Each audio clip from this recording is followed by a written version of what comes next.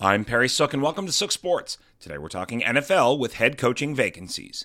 This is your Sook Sports Minute.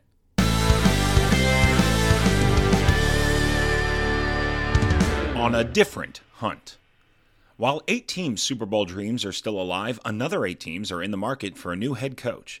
After the horrendous tenure of Urban Meyer, 2021 first overall pick Trevor Lawrence will help find Jacksonville a new leader before this year's first overall pick. Fueled by a lack of a quarterback, the young Broncos hope to find a replacement for Vic Fangio that will take them to the playoffs after a 6-year drought. Though both had some success, with Minnesota reaching the playoffs 3 times under Zimmer and Nagy winning Coach of the Year as recently as 2018 with Chicago, continued decline has opened up the offices of the Vikings and the Bears.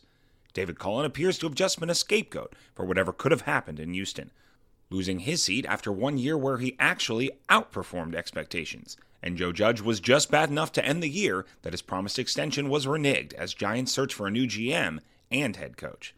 While Miami has decided to move on from Brian Flores, his success will likely have him off the market quickly.